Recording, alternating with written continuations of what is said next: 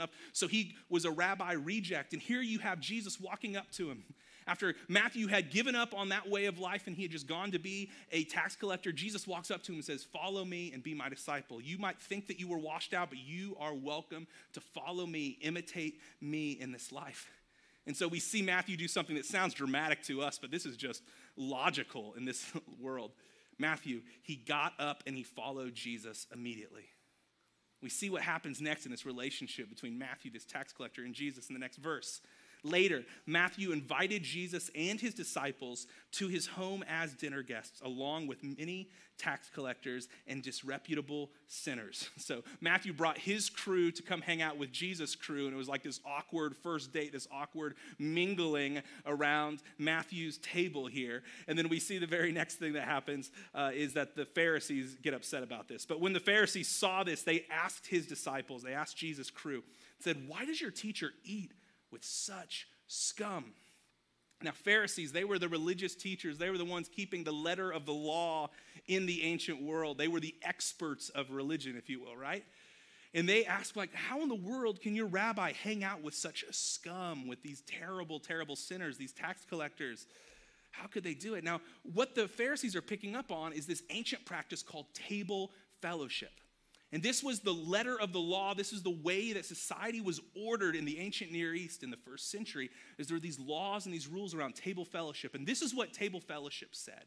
Table fellowship said that who you hang out with, who you eat dinner with, who you invite under your roof and hang out with and lounge around with, their righteousness before God becomes your righteousness before God. Their sin becomes your sin, and it's transferred to you. Their brokenness becomes your brokenness. Table fellowship says that who you hang out with, their mess, it gets on you. So what Jesus was doing here was scandalous. He's turning over the tables, shifting the way that people think about table fellowship in this way because he's hanging out with the scum of the earth. So we see this next. What happens next? Jesus, he responds to the Pharisees whispering in the corner of the room. When Jesus heard this, he said this, and I love this because you see, Jesus got some sarcasm. I mean, he's not like hippy dippy, it's all good all the time, peace, love, and understanding. Jesus could snap back, and who you see him snap back at in the New Testament were always the religious folk who thought they had it all together, which is a warning to us, probably. But Jesus snaps back and he says this, "Healthy people don't need a doctor, sick people do." This is when Jesus drops the mic a little bit and just lets the dust settle, right? And then he adds this to get a little snippy, a little snarky, what he says next. He added, "Now go and learn the meaning of this scripture." Now, mind you, these Pharisees, they're teachers of the scripture. They should know it all, have it all memorized. But he quotes Hosea 6:6 here and says, "I want you to show mercy, not offer sacrifices." I want the way that you treat people around you horizontally, it validates the way that you treat God and what you think and believe about God. And he quotes their own scripture back at them. And then just to put the period or the exclamation mark on the end of this passage, Jesus says this, "For I have come," here's his mission statement, "for I have come to call not those who think they are righteous, those who think that their stuff doesn't stink, they've got it all together. But I've come to and called those who know they are sinners, who know that there's a gap between them and where they want to be and where God calls them to be. This is why I have come." Now, this is a subversive, radical passage. This is a radical thing that happened because I think Jesus is inviting us to think differently about the table and who we hang out with and how we spend our social time. I think he's inviting us to do this, to understand this, that Jesus invites the wrong people to his table. You know, there's the people that you should be hanging out with, they're expected of you to hang out with, but Jesus, he turns that upside down. Jesus invites the wrong people to his table. You guys know what the wrong people are in our context today, right? The ones that have that reputation, the ones who have gotten in trouble, the ones who have broken the rules and gotten caught, or maybe they break the rules and you know one day they're going to get caught. People that might make us look bad, or we might feel like we're guilty by association of hanging out with. When Jesus thinks about the table and the way he lived his life, he invited all the wrong people to his table. And Jesus, thank God, was not afraid of being guilty by association. To to the people he hung out with then, but let's take it to today. Thank God he's not afraid of being guilty by association with me, with you, and all of our brokenness and all of our hypocrisy and all of the times that we go in different directions even though we know it's the wrong way to go. Jesus isn't afraid of a guilt by association. And that is a beautiful thing. Jesus invites all the wrong people to his table. Next way I want us to think about the table, take us to John chapter 18. I'll just paraphrase a little bit here. This was the night that Jesus was betrayed. And him and his disciples were hanging out in the garden praying. Some were falling asleep. The Roman soldiers come up to arrest Jesus for blasphemy, for saying that he was God and that he could forgive sin. So they arrest Jesus. And then you see Jesus' closest friends that he'd done life with for 3 years disperse and scatter because they were so afraid of what was going to happen. And Peter, who was one of Jesus' closest disciples, we see Peter, actually, he ran away. And later that evening, after Jesus had been arrested, Peter is just trying to go back to his old way of life. He's actually standing around a fire with other people. And people are just talking about, the gossip of the day. Did you hear about Jesus of Nazareth? He got arrested and he's going to be tried for blasphemy. And Peter's standing around probably looking at the ground, just warming his hands around a fire. And then somebody looks up at Peter and says, hey, aren't you one of those guys that hung out with Jesus? And he goes, oh no, that's not me. He denies even knowing Jesus, who he was giving his life for just a few hours earlier. He denies Jesus once, not twice, but 3 times, even knowing who Jesus was, around this fire warming his hands. And then Peter, he gets out of town. Peter wants to go back to his old way of life, and Peter by trade was a fisherman. And so he goes back to his old way of life, thinking that the whole Jesus story was over with because he was going to be crucified that next day. And Peter's like, I guess I was following the wrong Messiah. I guess it was just a pipe dream. And so he goes back to his old way of life, and he's fishing early one morning, what many of us would call the middle of the night. And they're having one of those nights when they're not catching anything at all. They're not catching anything at all. And you can just imagine, this is just a couple days after Peter had a whole different vision for his life. And Peter's just sort of sad. He's upset. He's probably upset with himself. He's got those shattered dreams of being a part of this movement that Jesus was leading, and it was all over with. And they're not catching anything. And then we see this in John chapter 21, just 3 chapters later after Peter's denial. We see this happen. Then the disciple Jesus loved, this was John the disciple, was also in the boat with Peter. And he said this, Peter, it's the Lord, it's Jesus.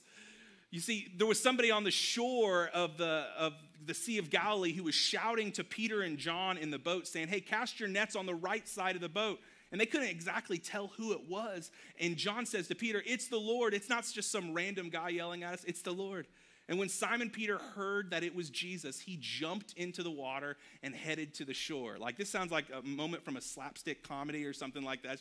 You see somebody, you hear somebody's voice that you haven't seen for a long time, and you have all this hope rush into you. He just jumps out of the boat, and he just heads to the shore. And you think Peter, in that moment of that, that little trip where he was swimming to the shore, I'm sure he had, at first he's like, oh, it's Jesus, this is the greatest thing ever. But about halfway through that swim, just imagine thinking, oh, the last time I saw him, I had denied even knowing him.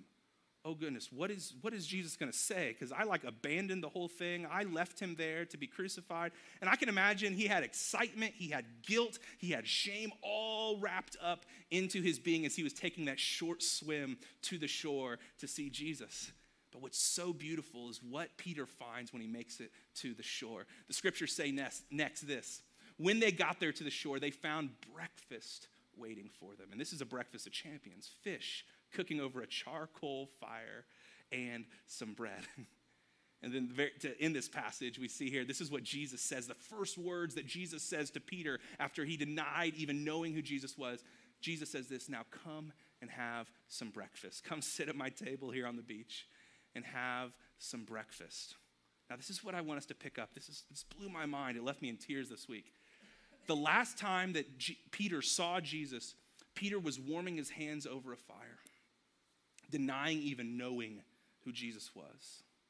What do we see on the beach? We see a different charcoal fire. We see a different fire, and you see Jesus with arms wide open, making a table for Peter, saying, come and have some breakfast with me. I think this is what God's impressed on my heart. This is what I want you to understand about Jesus and his table. Jesus invites the broken to his table.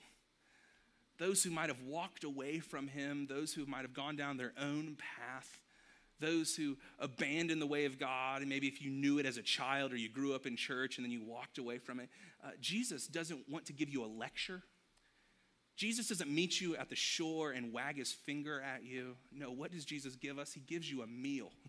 He says, come and sit at my table.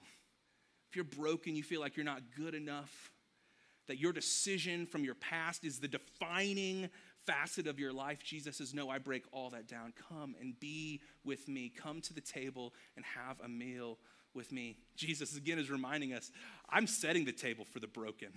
I'm setting this table for the broken, not those who have it all together, but those who come back and realize that they need a fresh start, that they need this forgiveness that only Jesus can offer. Let me just lean into this just a little bit more if this is you this morning. Maybe for you, you've walked away from God, you've walked away from Jesus, from church or a community of faith, and you feel like, man, you're too far gone, that there's no place that would accept you with open arms. God is just cosmically in the clouds wagging his finger at you. Oh, there's nothing farther from the truth. Don't let your past outshadow God's beautiful future for you. Don't let your past outshine or overshadow the beautiful future that God has for you. God invites the broken to his table to offer forgiveness and countless second chances. One other place I want to take us, another thought I want to give us about the table. It's the last week of Jesus' life. Him and his disciples are entering into Jerusalem. It's Passover week, which in the Jewish religion was a huge holiday remembering God's faithfulness to the Jews through Egypt. And people from all over the known world, all Jewish people, would travel into Jerusalem to celebrate Passover. And part of the way that Jewish people would celebrate Passover is that they would have animal sacrifices and offer them to God as a way of saying, we remember your faithfulness, God. We want to thank you. And so part of their system and the religion that they were is that they would offer animal sacrifices to thank God. And there are people traveling, tons of miles, all descending onto Jerusalem every Passover. And Jesus and his crew, they walk into the outer gates of the temple and they look around and they just see money changers everywhere. They see people that were actually selling sacrifices to Jewish people, and they were charging exorbitant prices because people traveled from a long way, so you don't want to travel with a goat 60 miles. I mean, that sounds smelly and messy and complicated. So they would travel themselves, and they would buy a sacrifice there in the temple's outer gates. But what Jesus saw was not just the exchange of money. He saw extortion. And Jesus saw exclusion because poor people couldn't afford to buy these sacrifices in the outer gates because the prices were outrageous and they were through the roof. And so again, we see Jesus, not so Mr. Nice Guy, in the outer gates of the temple. Now remember, he's just coming into Jerusalem and he's making a name for himself as a troublemaker at this point because this is what we see happen here. Jesus entered the temple courts and drove out all who were buying and selling there. Another translation says he didn't just drive them out, he took a whip and he was like whipping them out. Like if you have preschoolers, elementary kids, and you're like, you have that moment where you just got to get them out the door. This is like what Jesus was doing here, right? He's getting them out the door and he's whipping them out and he's driving them all out. And he overturned the tables of money changers and the benches of those selling doves. Jesus made a huge scene. There were tables everywhere. Jesus is overturning these tables. He's making a huge mess, coins going everywhere, probably feathers going everywhere from the birds that were flying everywhere. And Jesus makes a huge scene. And he says this, he quotes back scripture to them to tell them why they're so wrong. He said, "It is written, my house will be called a house of prayer, but you are making it a den of robbers." Now, this is something I learned this last week. It's not that there was any kind of exchange of goods happening in the temple that was a problem. There were actually rules and laws written in the Old Testament about the way that you should buy sacrifices and the way that you should exchange money in the temple. It wasn't that there was money being exchanged in the temple. It was that there was extortion going on, that people were being excluded because of the prices, and the poor people they were giving their all just to do their religious duty, and that upset Jesus, because it excluded people. And that's why Jesus, when he looked at the table of exclusion, he flipped it on its head. He overturned the table. You know, Jesus was upset here because people were being excluded because they didn't have very much money. In other places in the New Testament, Jesus gets upset, and Jesus shows us a different way of exclusion if you're a male or a female. You know, it's no big surprise that men have traditionally had all the power in all of our systems, whether that be government or whether that be in any kind of religious institution. And Jesus did something so subversive to overturn the table of exclusion when it came to men and women. One day he was teaching, and Mary Magdalene was there with him. And Mary Magdalene, instead of cleaning up around the house, she sat at Jesus' feet. And that phrase, sitting at Jesus' feet, that was the idea. It was the ancient people, they would pick up on it so quick because it was the idea of being a disciple of. And Jesus said, no, she's right where she needs to be as an equal disciple to all the men. She didn't have to just be doing the busy cleaning work around. She was a disciple learning and following her rabbi, Jesus. Isn't that a beautiful idea? The other times we see in the New Testament, Jesus overturning the table of exclusion of women, because we see that women were actually the financiers. They were the one bankrolling Jesus's ministry. At the resurrection account, we see that the first evangelists, the first ones telling people that Jesus was not dead, he was alive, were women. And then tucked away in the New Testament, we see later that these letters that are our New Testament, like the book of Romans, Junia, who was a young apostle, a woman apostle in the early church, she was charged with carrying this letter to other churches and then reading and teaching it in people's gatherings. Jesus does not stand for exclusion at all. He overturns the table of exclusion. I think the same thing is true of racism, which we don't talk about that at all in our culture today, right? But Jesus, in a world that was so racist, where there were walls built up everywhere about what race should be in charge and what race should sit down, shut up, be quiet, and just take it, Jesus spoke into it. Jesus tells a story in which sometimes we call it the story of the Good Samaritan. And Samaritans and Jews, they were so racist towards each other, hating each other. But Jesus makes the Samaritan the good guy at the end of the story. He makes the Samaritan the hero, which upset a ton of Jewish people because there's no way a Samaritan could be a good guy. In other places, we see Jesus talk to a Roman centurion who wasn't a Jew, who wasn't a follower of the scriptures and all the rules and the regulations. And Jesus says, this man has the greatest faith in all of Israel. But Jesus, don't you know he's like the wrong color skin? And he didn't care, because Jesus is always overturning the tables of exclusion. He's always doing that. And so I want us to understand this, that Jesus invites everyone to his table. Everyone. Hear me. It doesn't matter what your background is. It doesn't matter what you look like. If you're male or female, Jesus invites you to his table. And let's not listen to the voices of our culture or systems that are broken and oppressive and listen to those cues, but let's take our cue from Jesus, who invites everyone to his table. Now, just to lean into this just a little bit more, I found this really, really fascinating as well. I want to put up this famous painting by Leonardo da Vinci. We're going to break down the plot of the Da Vinci Code. There's Tom Hanks in the side. No, I'm just kidding. But anyway, this is a famous painting of Jesus' last meal that he had with his 12 closest friends, his crew, his 12 disciples. And so I was just asking myself this question: who did Jesus actually have around his table? Who were on his inner circle? Who were his crew? What were they like? What were they like? And so I started diving in and doing some study about historically and what the church teaches about who these guys were. And it's fascinating how different these guys were. You have Peter, James, and John, who were fishermen, who were low on the socioeconomic scale of the ancient world. They were simple fishermen who probably could not even read. at all. They weren't high on any kind of ladder of success, but they're there. And then you also have one of the disciples named Bartholomew, who the church teaches throughout church history that he had royal blood. He was extremely wealthy, had access to all the greatest education. He had access to everything. But he's sitting at the same table with these unlearned, pretty poor fishermen who did hard manual labor their whole life. Also at this table, you have a guy named Andrew. Now, we don't know a ton about Andrew. He only pops up a couple times in the gospel, but every time that Andrew shows up in the story, he's telling people enthusiastically about Jesus. I mean, he's that guy that you meet and like the second sentence out of his mouth is, hey, you should come to church with me, or hey, do you know God? And sometimes you're like, oh, chill out a little bit. But this is Andrew.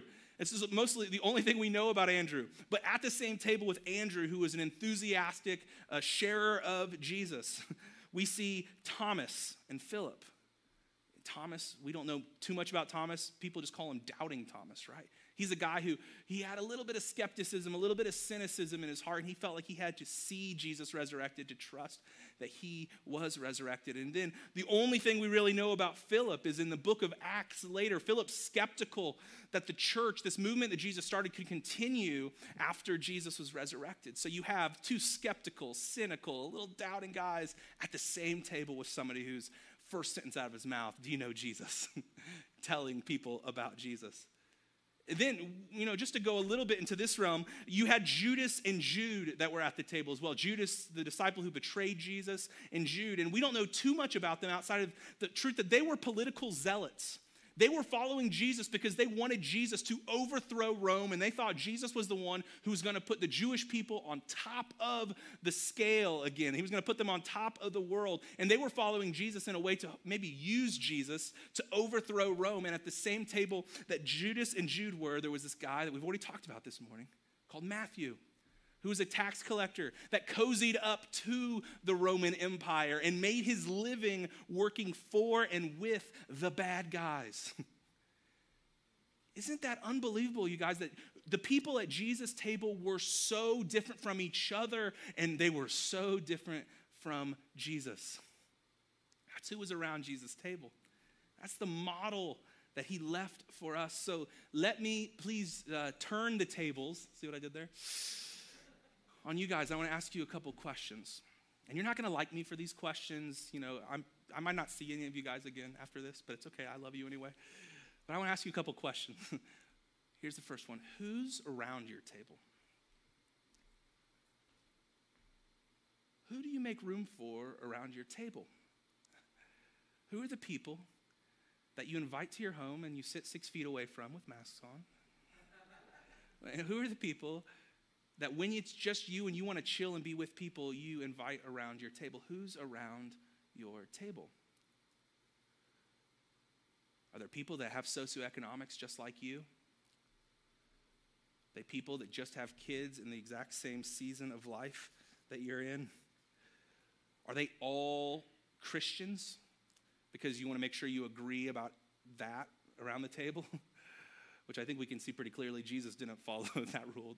But are they people that see faith and the divine the same way that you do? Are they all the same race? Are they all white people?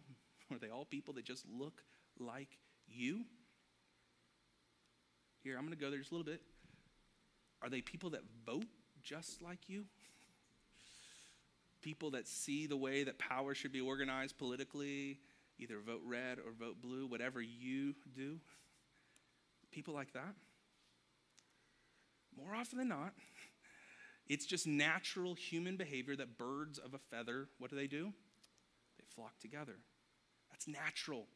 But hear me, my friends, and I love you when I say this. Birds of a feather flock together is natural, but it is not Christian. It is not the way of Jesus. Jesus invites us to a better way. When I was in college, the first time in my life I lived away for an extended period of time, and I'm living at a dorm at college, and I didn't really know what to expect. I didn't go to school knowing anybody, and the dorm I lived in, it was kind of like our floor just became my not sorority, fraternity. we did everything together. We ate meals together. All our doors were kind of open all the time, so people would pop in and play video games and talk and do homework and watch movies. We would just all do it together. And it was one of the scariest situations at first because here I am. I went to a school where everybody looked like me. A lot of the socioeconomics were all the same. I was in a church where basically everybody had to believe all the same way or you weren't involved. And I remember being exposed to people that were so different from me.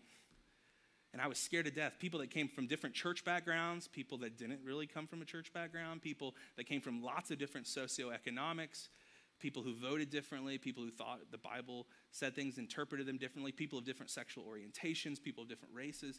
And at first, I just was like, this is, and I went to a Christian, college, right? So I'm thinking, I thought it would be a little bit more of all the same than this.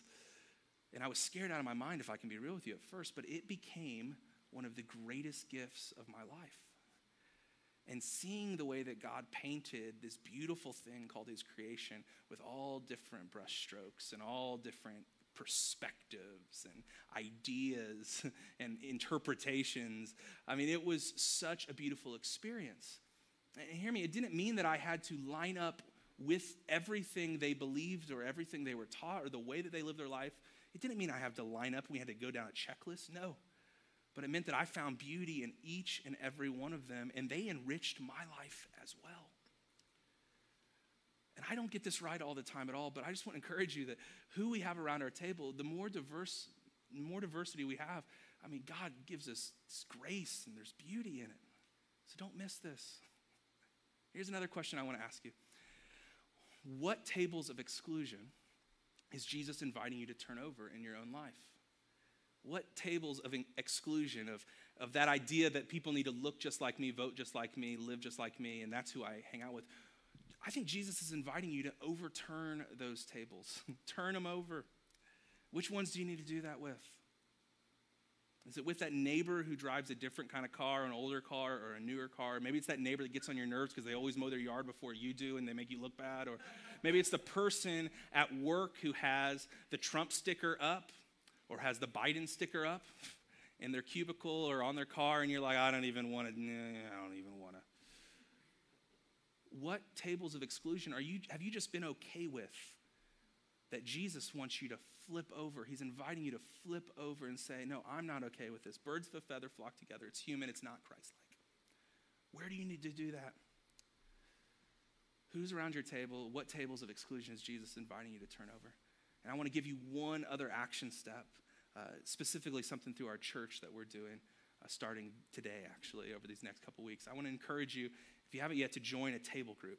See, at Bridgeway, this idea, this symbol of the table is so important to us that you might have heard of small groups or connection groups or life groups. We're calling our groups tables because we want that question of who's around your table to always be in the front of our minds because we think it was so important to Jesus. And so we have, I think, 13 or 14 different tables that are starting today through the next week. We have men's groups, women's groups, and couples groups are some married couples and then people that are just dating as well. And we want to encourage you to get connected, to hang out with people, to do a little bit of a study together, but also get connected so that you don't live a life of exclusion just to yourself and your family or the way that you've always seen things. And here's a guarantee that I have for you of our table groups. I do not guarantee that these people are going to be your best friends. I do not guarantee that these people are going to stand up with you at your wedding or they're going to stand up at your funeral. But I do guarantee this, that you will come around a table with people that have some similarities to you. They'll have some profound differences to you. And you'll uncover that you have other similarities with them you didn't even know about. And you couldn't imagine having similarities with them because they're different than you. I guarantee that. So I just want to encourage everybody. We've got a lot of people signed up. We've got other people we're still trying to get signed up to do that. There are 3 ways you can do that. You can go to bridgewaykokomo.com/tables. You can meet Allison out in our lobby right after the service if you're here physically, or you can text the number 765-375-1883. Text the word table, and we would love to connect with you. But this is so important to us, guys. This is so foundational to us as a church that we invite everybody to be into it.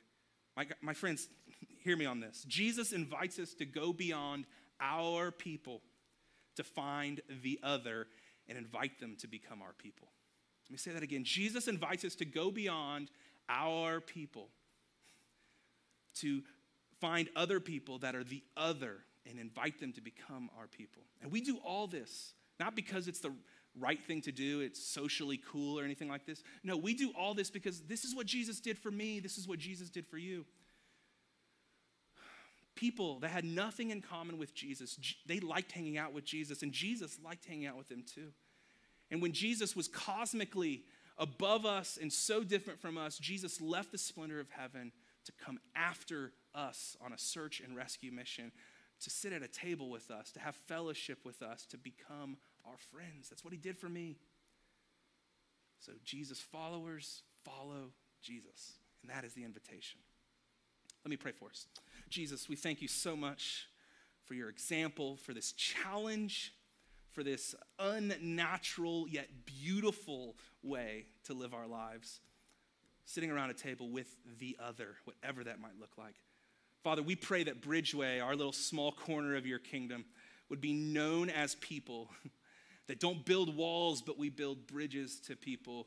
We don't want higher fences, we want shorter fences and longer tables. Let us be those people, not in a way of virtue signaling, not in a way of this is the cool thing to do, but in a way of this is how we follow you in this moment. God, I pray that we'd have the courage to do that. We love you and we thank you. Everybody agreed and said, amen. All right.